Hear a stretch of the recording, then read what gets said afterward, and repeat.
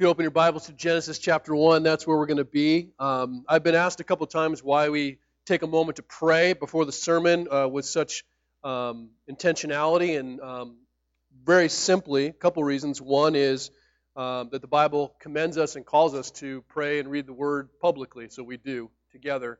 But more importantly, I think, is that in doing that, and as we gather here, let's not forget the reason why we're gathered.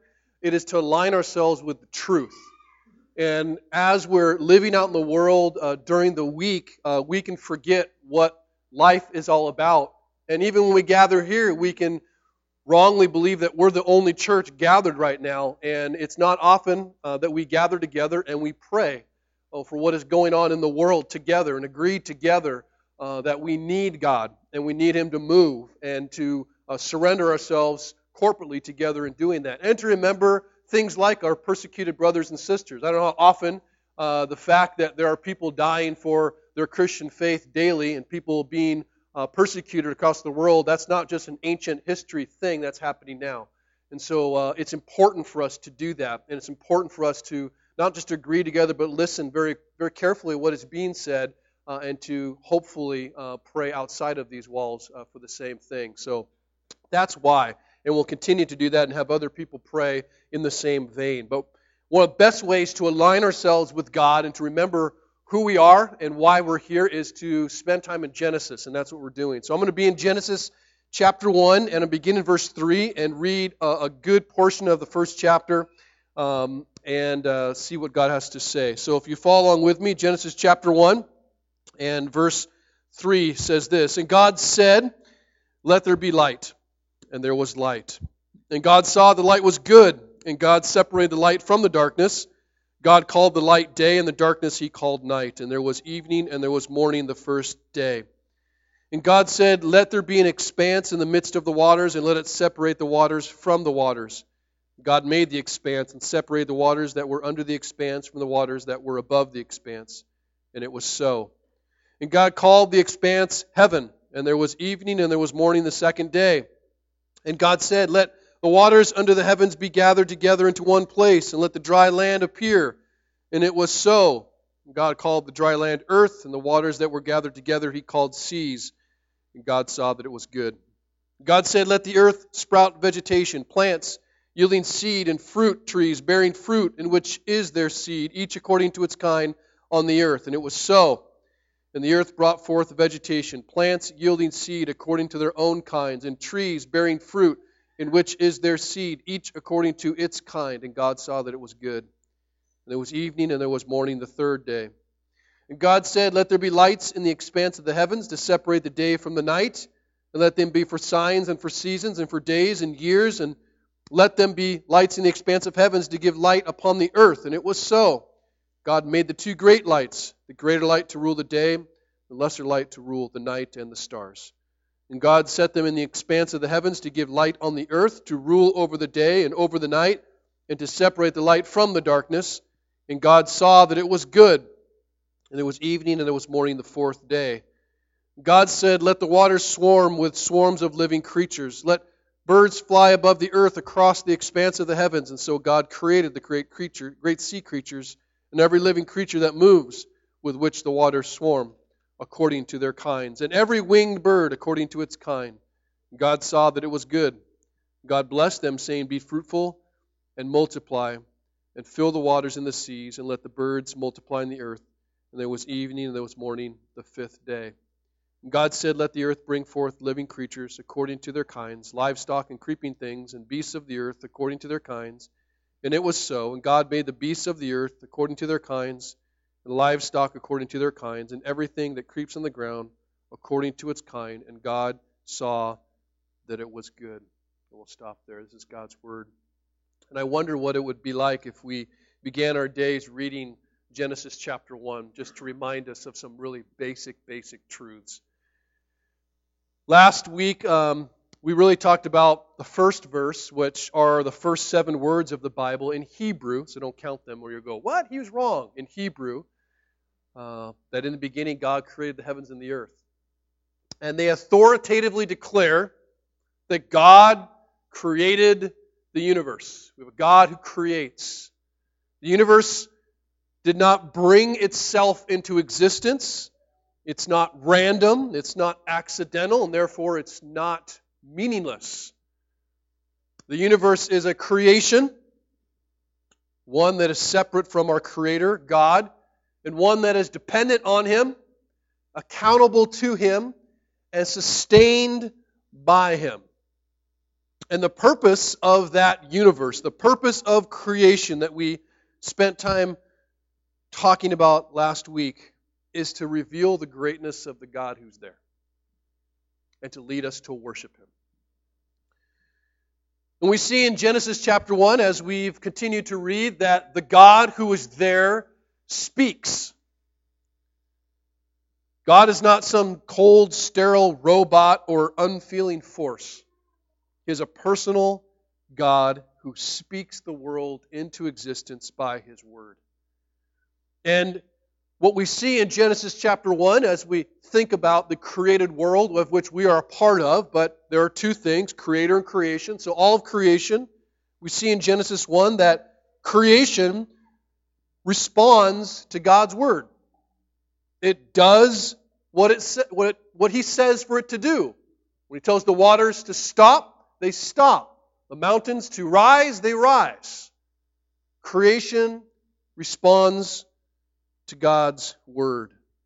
And we see, as we continue to read in chapter 1 and chapter 2, that when creation functions as God designed it to be, then it's good and it's beautiful.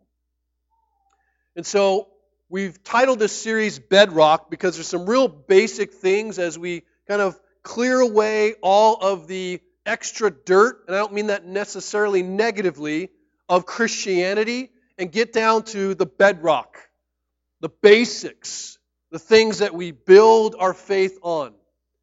And today we're talking about the bedrock of our faith, and where I believe it begins is where Genesis begins, and that's with the Word of God. The Word of God. And if you hear nothing today, I ask that you would remember this, and I will say it a couple times, that our abiding satisfaction, our abiding satisfaction in our relationship with God is determined by our relationship with His Word. And one's relationship with the Word of God is determined by what you believe the Word of God to be. This to be. So abiding satisfaction in one's relationship with God is determined by your relationship to His Word, and that relationship is determined by what you actually think this is. Now, the world thinks this is just a book, and in many ways it is a book. The word Bible comes from the Greek word for book, but it's not really a book, if we want to be technical. It's a collection of books, 66 books, 39 books in the Old Testament and 27 in the New Testament. It may surprise you to know, or maybe you do know, it's written in 3 languages, Hebrew, Greek, Aramaic. Over a period of more than 3,000 years, it was written by over 40 different authors. Some we know, some are anonymous, on 3 different continents.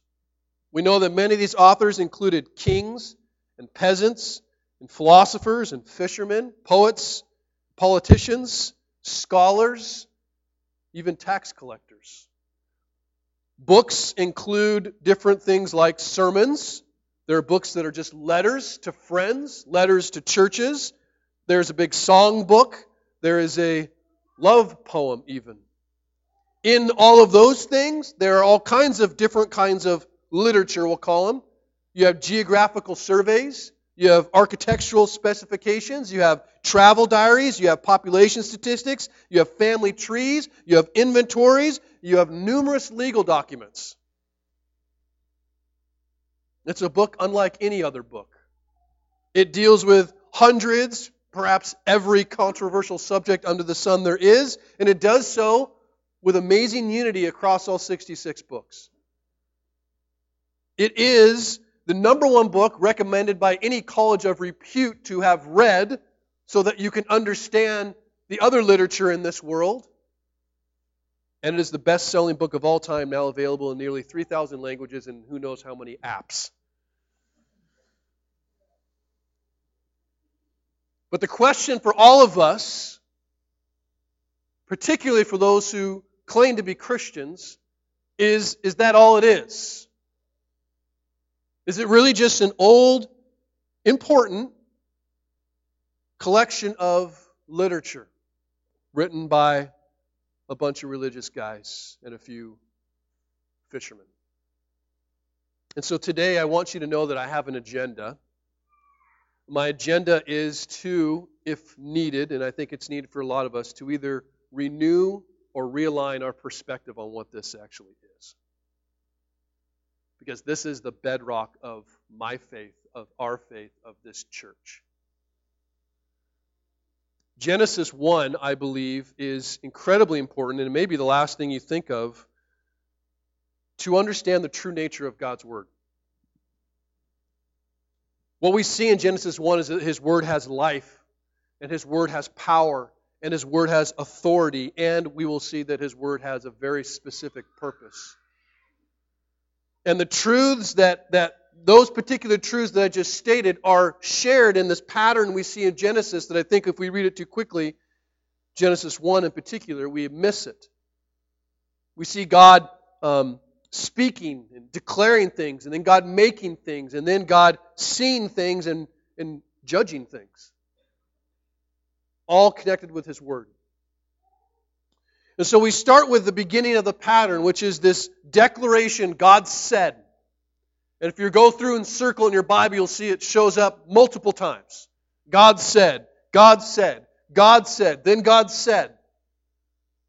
Reminds us of the prophets of the Old Testament who often said, thus saith the Lord. We have a God who speaks. And when He speaks, the words that come out are probably best described as His expressed will. It is a declaration of what He desires His creation to be like. That's what we see in Genesis 1. He speaks, He's declaring what He wants the creation to be. And we know that having created, as we saw last week, the heavens and the earth, now He, in many ways, begins to declare what He has formed, how it's supposed to function. God is not, in Genesis 1, commanding some power outside of Himself. There is no power outside of God. And I think it's noteworthy to think about this fact that because He does not have to speak words, that God does not have to create with words, but the fact is He does. And because He doesn't have to, the fact that He does speak reveals to us something about how He is going to engage with this world and His creation. How He's going to relate to His people and all things that He created. That God speaks implies that we have a God who can communicate, which means speaking and hearing. And there is in some way a capacity for His creation to respond. Put really simply, creation, and that includes men and women, people, we are built to respond to God's Word. We are designed to respond to God's Word. We are supposed to respond to God's Word. And because of sin, we have a very negative response apart from Christ. But as we see in Genesis 1, that's what we were made for. And God desires, and all that He wants is expressed in words we can understand. That's amazing. If we talk about the infinite God, who I said last week's ways are above our ways, thoughts are above our thoughts, we still have an expressed word like a father speaking to his child that we can understand. These words, His expressed desire has been recorded in what we call Scripture, which is another word saying writings. It is the recorded words of God.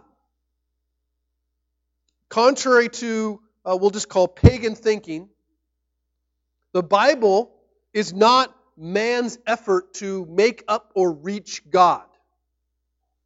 The Bible is God's effort to reach us, to communicate to us, to reveal to us His heart.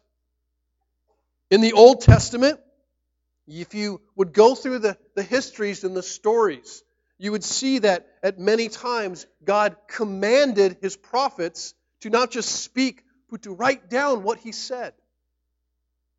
And in the New Testament, we have the epistles, and Peter writes in his second epistle this, that no prophecy of Scripture comes from someone's own interpretation. For no prophecy was ever produced by the will of man, but men spoke from God as they were carried along by the Holy Spirit. 2 Peter 1, 20, 21. Just as the Spirit we see in the second verse of Genesis moved over the face of the deep, and then we see eventually moving all of the earth, so the Spirit moved through men. 2 Timothy 3:16 is a verse we often reference. It says that all Scripture, all the writings that we have here are breathed out by God. They're God-breathed. That is, Scripture are not the words of men that God just puffed in His divineness and made them work. It wasn't like they wrote stuff and then it became divine. They're God-breathed. They come out of His mouth, the very breath of God. The Word of God is God Himself speaking. These words are God's words, His very words. And as Deuteronomy 29:29 says, and I'll probably revisit this verse a lot as we go through this, it says, the secret things belong to the Lord our God. But the things that are revealed belong to us and to our children forever, that we may do all the words of His law. So these things, right? We don't know what the secret things are. That's what makes them secret. And I'm pretty sure God's pretty good at keeping secrets. We're not, but He is. So as much as we try to figure out or knock on the door of, come on, you can tell me how this all works, not gonna. But there's a pile He has revealed. He said, look, I have revealed, and this belongs to you. And I believe that this revelation comes through His Word. This is what He has revealed. This is what belongs to us. And this Word is without error, and this Word is full of truth. And we have to be so careful when churches or Christians talk about what the Spirit's saying today. There's a new thing happening today. Spirit's speaking today. Let me be clear about what our position is. That what the Spirit of God says today has been said yesterday by His Spirit in His Word. And what the Spirit says today leads us directly to here. And many of us, I shouldn't say many of us, there are many Christians that won't like that. Oh, come on, what the Spirit's saying today is said yesterday. That's old. That's past tense. That's dead. What does the Word of God say about itself in Hebrews 4:12? It's not an old book. It's not a dead book. It's not an irrelevant ancient book. It's a living book. It's an active book. It's a sharp book because it's the Word of God. The Word of God is living and active and sharper than any two-edged sword. It is not some dead, ancient, irrelevant book that has no bearing. It is the declaration of God's will and desires which do not change. So that's what we see. God speaks. Okay, God speaks. But more than that happens. What happens when God speaks? And you see this pattern unfold. That when God declares His Word, things happen. Things move. Things are created. It says God speaks, then He makes. God speaks, says let there be light, there's light. God says let there be sky, there's sky. Land, land. Trees, trees. Water, water. Lakes, lakes. He calls that into existence which didn't exist by His word. And the declaration of His will is not simply noise to notify us what God would like to happen. It is what does and will happen. See, Genesis 1 portrays God's word as the most powerful force in all of creation. And His word is irresistible. And His plans come forth without obstruction on His timeline, not ours. But they come to pass, which gives us incredible confidence when God speaks promises that we have yet to experience. Because we see when He speaks, it happens. And verses like Isaiah 14, verse 24 says, "The Lord of hosts has sworn, as I have planned, so shall it be, and as I have purposed, so shall it stand." What God wants to happen, when He wants it to happen, who He wants it to happen to, and the way He wants it happens. And as He declares something, we can take confidence that if we haven't seen it yet, we're going to. Genesis 1 shows us that when His word comes forth, things move. And if God desires so to move the country in a particular way, a person in a particular way, to build up, to break down, to do whatever, it will happen. We need to remember we're not just talking about some powerful person. We are talking about the sovereign God who can do what is impossible. The sovereign God who has declared He is going to do what is impossible. Now, we see that in creation. And we see in Genesis chapter 1 this picture of the visible things that He creates. Colossians 1 puts a description of Jesus Christ as supremely greater than all things, creator of all things, visible and invisible. And we see the visible things in Genesis 1, where God speaks and we see things created really for us, for man to enjoy, for man to really ultimately worship Him through. Genesis reveals His power to create the visible for us, but I wonder if we forget the power of God's word to create actually in us. It's the same word. What do I mean by that? If you ever take time to read Psalm 119, I say time because it's 176 verses. If pretty much the center of your Bible, if you opened up and you go through these Psalms, like 25 verses, 15 verses, 35 verses, then you get 176. You're like, that's a long song, right? That's like Bohemian Rhapsody or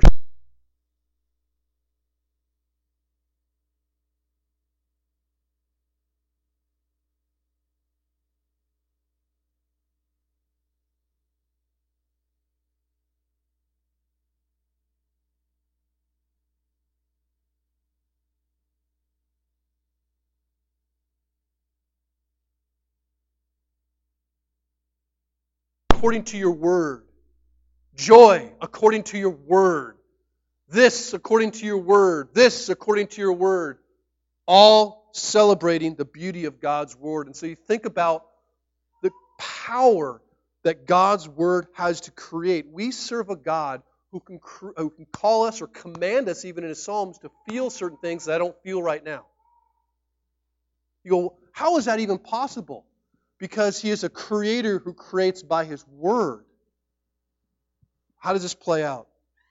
I believe the Word of God, the Word of God has the power to create knowledge where there is only ignorance. The Word of God has the power to create healing where there is brokenness. The Word of God has the power to create understanding where there is confusion, hope where there is hopelessness, forgiveness where there is only bitterness. How can the Word of God do that? I see the Word of God call out of nothing something to exist. I only feel bitterness. I do not want to forgive. And God's Word calls us to forgive and demonstrates in His Word what it looks like for Jesus to forgive us, and then suddenly forgiveness is created where it did not exist.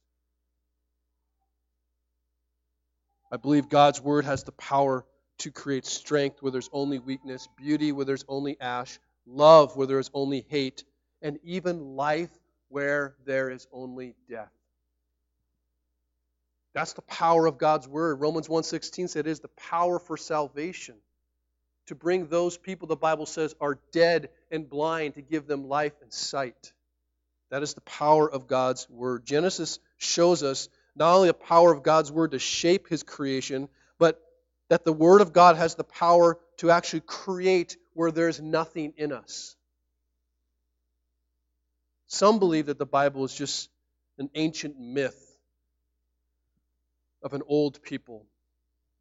Some believe it's an irrelevant religious rule book written by really smart Bible guys. Others, that it's a tremendously important piece of literature. I believe that the Bible contains the very word and power of God. And they are not to be viewed as the rules of some kind of cosmic killjoy that wants us to have difficulty in life, but those of a loving Father who gave us His Word that we might understand what it means and enjoy being His children and His creations. And that it actually possesses the power to create that in us. But the pattern of Genesis keeps going and says that God says, and when He says something is made, but then He sees it and He calls it something. He judges it and He says that it's good. Like there's a declaration and then there's this creation of something and there's an evaluation of it. And it comes through His Word. Not only do we see the power of God's Word, we see the authority that exists in God's Word. Basically, Genesis 1 proves that creation is good when it functions according to God's Word. God made the world good. But men in the rebellion made it bad. And Romans 1 tells us what happened. It says that men, in their sin, refused to thank and acknowledge their Creator.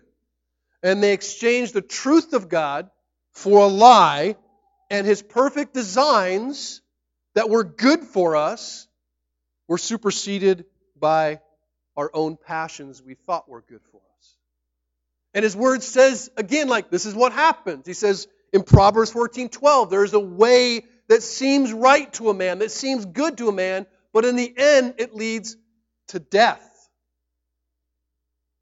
The Word of God exists as a lamp to guide men back to God's blessing and standard of goodness in all things. In all things.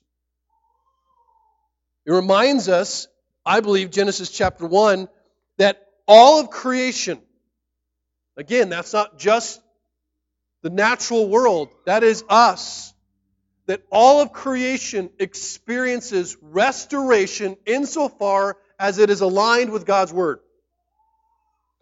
Husbands, wives, moms, dads, employees, men, women, all these things that we are, these roles, God has something to say about that. And husbands struggle being husbands insofar as they're not aligned with God's Word as define what a husband is in Christ. If you open the Bible, husbands will learn, Ephesians chapter 5, what God's plan for a husband was. And it was seen in Jesus. And if a husband aligns himself with God's Word and he lives as Jesus lived, dependent upon Him, granted, you ain't going to do it on your own, but flat out, if you love your wife as Christ loved the church, you sacrifice for her, you take responsibility for her, you protect her, you give to her, you serve her in the way that Christ did the church, she will thrive. What kind of wife is not going to love a man who is sacrificial, who is confessional, who is serving, who is loving as Jesus loved the church, bled and died for it? Our problems are directly related to our misalignment with God's Word. And it's the same for wives. It's the same for all things. And we experience restoration insofar as that we align ourselves. I think I used the analogy last week, right? We're teacups trying to hammer in nails. Like, why isn't it working? I keep breaking. Because you're meant for tea. Try to drink tea from a hammer. You're going to burn your face and look weird, right? And husbands are like, I'm just going to be husband. I'm just going to be wife. I'm just going to figure it out. Why would you ever do that? Why wouldn't you want to understand what a wife is? What a husband is? And believe that this Word of God can actually create it in you. I believe the Word of God has the power to create where that doesn't exist. And that creation happens as a means of restoring us back to how God wanted us to be. God's Word is the final authority on what is right, what is wrong, what is good, what is bad. And the world is changing those definitions. Christianity is beginning to question those definitions. And Christians are going, what is good? What is right? And what I see all too often, and you will see it if you read enough of the news, is that even Christians are coming out and going, well, that might have been good back then. Things are changing. Spirit's doing a different thing today.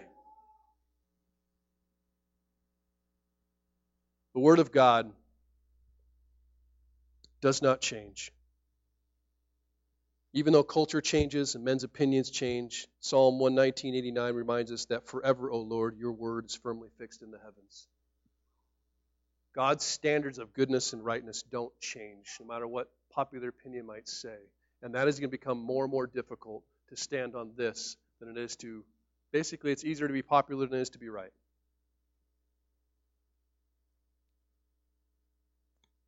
The same authority, I believe, that verbally was declared in Genesis chapter 1 and declared creation as good is the same authority present in God's written word. Peter actually said, as he talked about the time when he was on the mountain with Jesus, and Jesus revealed himself in all his glory, and he saw Moses and Elijah, and Jesus is there all bright and crazy, and he hears God say, this is my son, worship him, listen to him. Peter says, that was awesome. But we have something better. He says, the written word. Better than standing before Jesus, listening to the word of God the Father verbally. He says, yeah, better. That's the comparison he makes. This is authoritative as God's word is authoritative.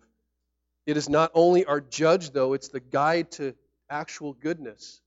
If you read the second part of Timothy 3:16, right, the one that said all Scripture is breathed out by God, you know what else it says? It's all profitable for teaching, for reproof, for correction, for training in righteousness. Verse 17, that the man of God. Why is it good for that? That the man of God may be complete and equipped for every good work. You just think about whatever good work it is that you are now failing at. The Word of God's been given so that you can be equipped for every good work. His will is not a mystery. And I'm not suggesting that if you just read it, hey, it just happens and you're perfect. But I'm saying that perfection lies there before us and tells us what He calls us to do. God's Word is the source of truth, is the source of wisdom, is the source of all meaning, and it's through His Word that He gives promises and warnings and instructions and commands about all of life. And there's a reason why Paul writes in Romans 12, don't be conformed to this world. You know why he has to say don't be conformed to this world, right? Because that's our natural inclination. The world is communicating through all kinds of media today, more than any other time in history, about what is good and what is right. And what a man is, and what a woman is, and what success is, and what life is, and what marriage is. And if you don't actually listen to God's Word, you will listen to the world. Guaranteed. It will influence you in every way. That's why it says, don't be conformed to this world. Don't listen to the world. Sometimes even part of the Christian world. It says, be renewed in your mind by this. Be transformed by this. be aligned to this, so that when some false, freaky teacher comes up and teaches you something, you say, no, no, no, no, no. I mean, I like you. You're popular. You got a big church. That's awesome. But you're wrong. To the glory of God.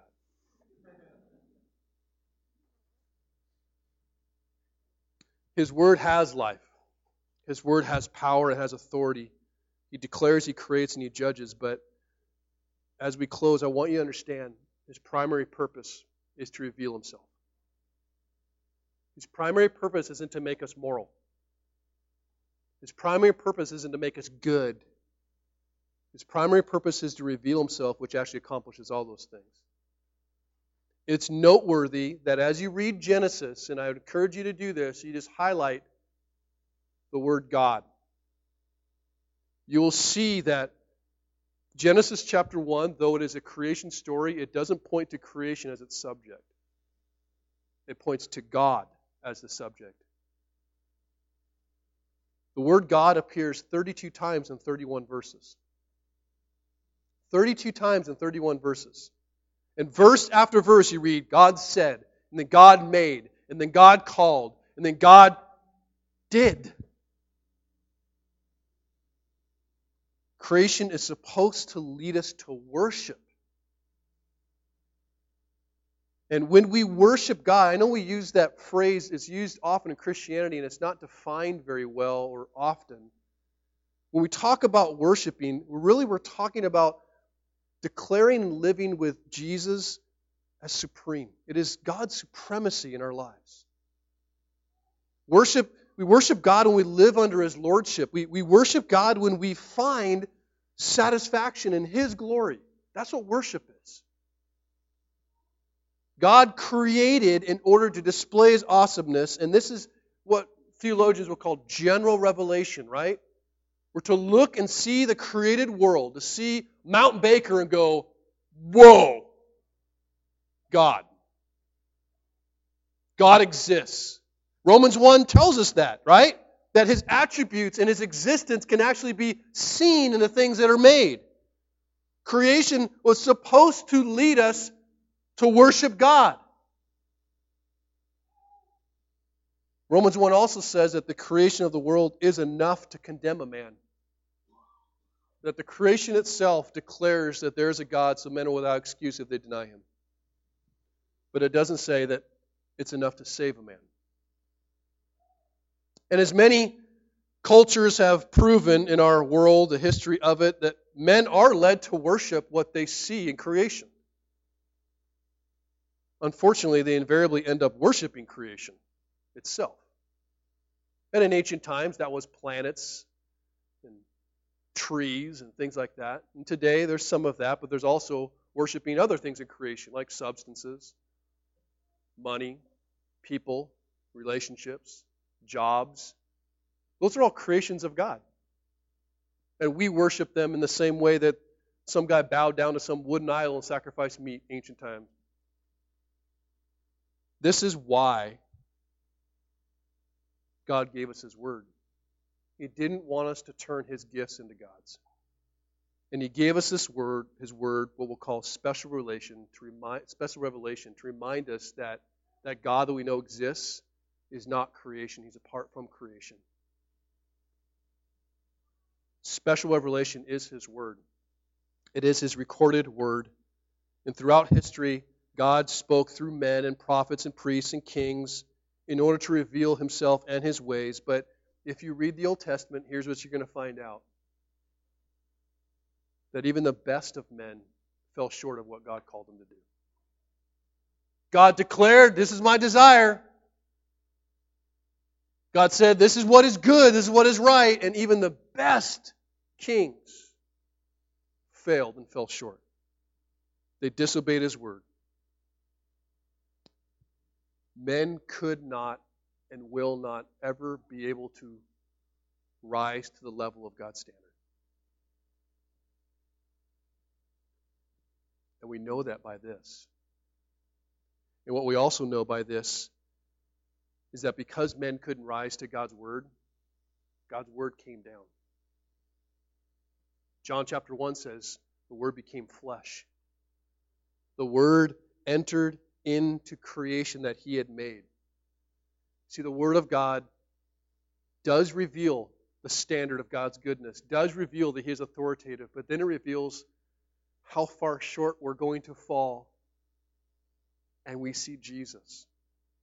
That's why in Hebrews chapter 1 it says, long ago, at many times and in many ways, God spoke. He spoke to our fathers by the prophets, but in these last days He has spoken to us by His Son, whom He appointed the heir of all things, through whom He also created the world. He, Jesus, is the radiance of the glory of God and the exact imprint of His nature, and He upholds the universe by the word of His power. That's Jesus. God in human flesh. And what did it say God did? He made purification for sins. God's Word. All that God is, all that God demands and wants from us, all that God has done is revealed in the life, death, and resurrection of Jesus Christ. And when we believe that God is gracious enough not only to tell us what to do, He hasn't left life a mystery. He has been gracious enough to speak at our level, to tell us and record what we're to do, but more than that, He's done it for us.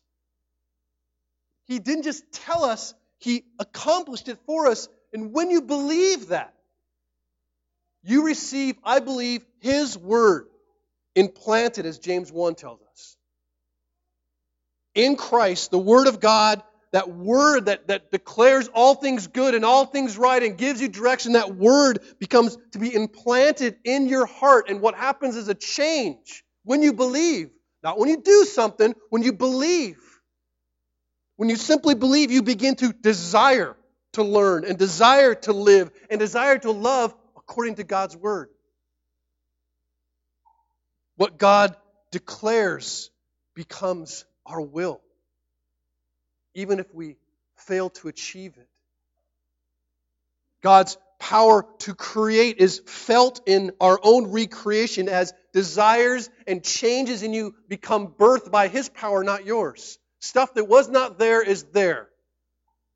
God's authority is totally changed. You no longer view it as like, oh, you're just a big, mean boss man who wants to make my life hard. His instructions become that of a loving Father who wants you to experience the best of life.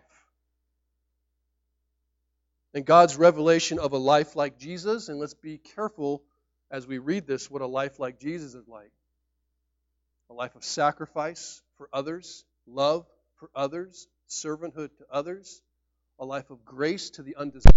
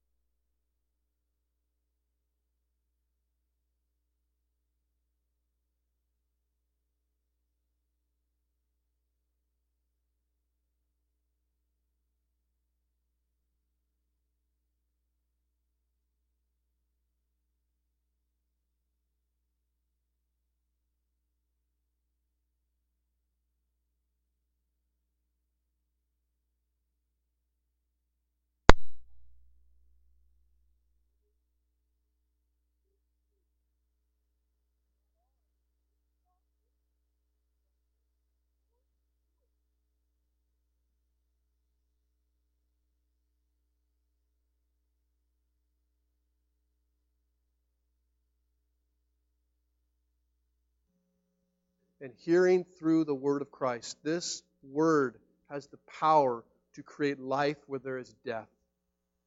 And either you need it or someone else does. And so as we come for communion today, you are proclaiming a sermon. You are proclaiming not just belief, but deep conviction that Jesus Christ died the death that you deserved. You know you deserved it because this says so. And you feel it too. You feel guilty, you feel shame. You know you're indebted, you know you need forgiveness, and Jesus says, forgive you. I'm dying the death you deserve, but I'm living the life you couldn't have. I'm going to give it to you. So you are, by coming up here preaching, I know I'm restored. I believe what God said in His Word. But that truth is not supposed to end with you. You go from the receiver of a message to being a mailman. And you are called to bring restoration to others by pointing them to God's Word. And believing that Romans 1:16 has the power to save, not your persuasiveness, not your good-lookingness, not the perfect opportunity, but you believe the power for salvation is in you telling them about Jesus and what He's done in your life. And I pray you will believe that. I pray you will live that. And I pray you will look at this Word as the thing that God has given us to create new life in us and new life in others. Let's pray. Holy Father, we thank you. We praise you.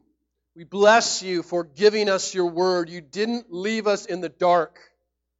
You are not an impersonable God that just started a machine and walked away, but you are the one who spoke. And you called us to righteousness. You declared what is good. You declared the way things were to be. And we, Father, confess we fell short. We fall short. But you didn't leave us there. And that is why we praise you for your word, Lord, which is good and right and pure, entered into this world. That everything you demanded and everything you wanted became embodied in a man named Jesus Christ, your Son, fully God, fully man, and He died for us, Lord. And He rose from the dead for us, that we could be forgiven and we can experience new life. I pray for those who do not know you here, Lord, that they will see for the first time the glories and the beauty of your word. That they will, Father, believe and they'll receive Jesus Christ as Lord of their life and experience the forgiveness and the hope that they've so desperately sought for. And for those who are Christians here, Father, forgive us for not understanding and seeing and believing what your word is.